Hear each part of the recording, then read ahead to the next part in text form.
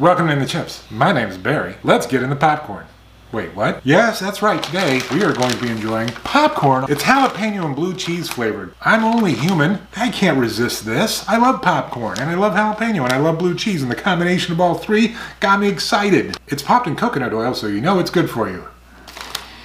Smells like popcorn. Doesn't really have a strong flavor other than popcorn, but I like popcorn, so and if you don't know what popcorn looks like, I am deeply sorry to hear that.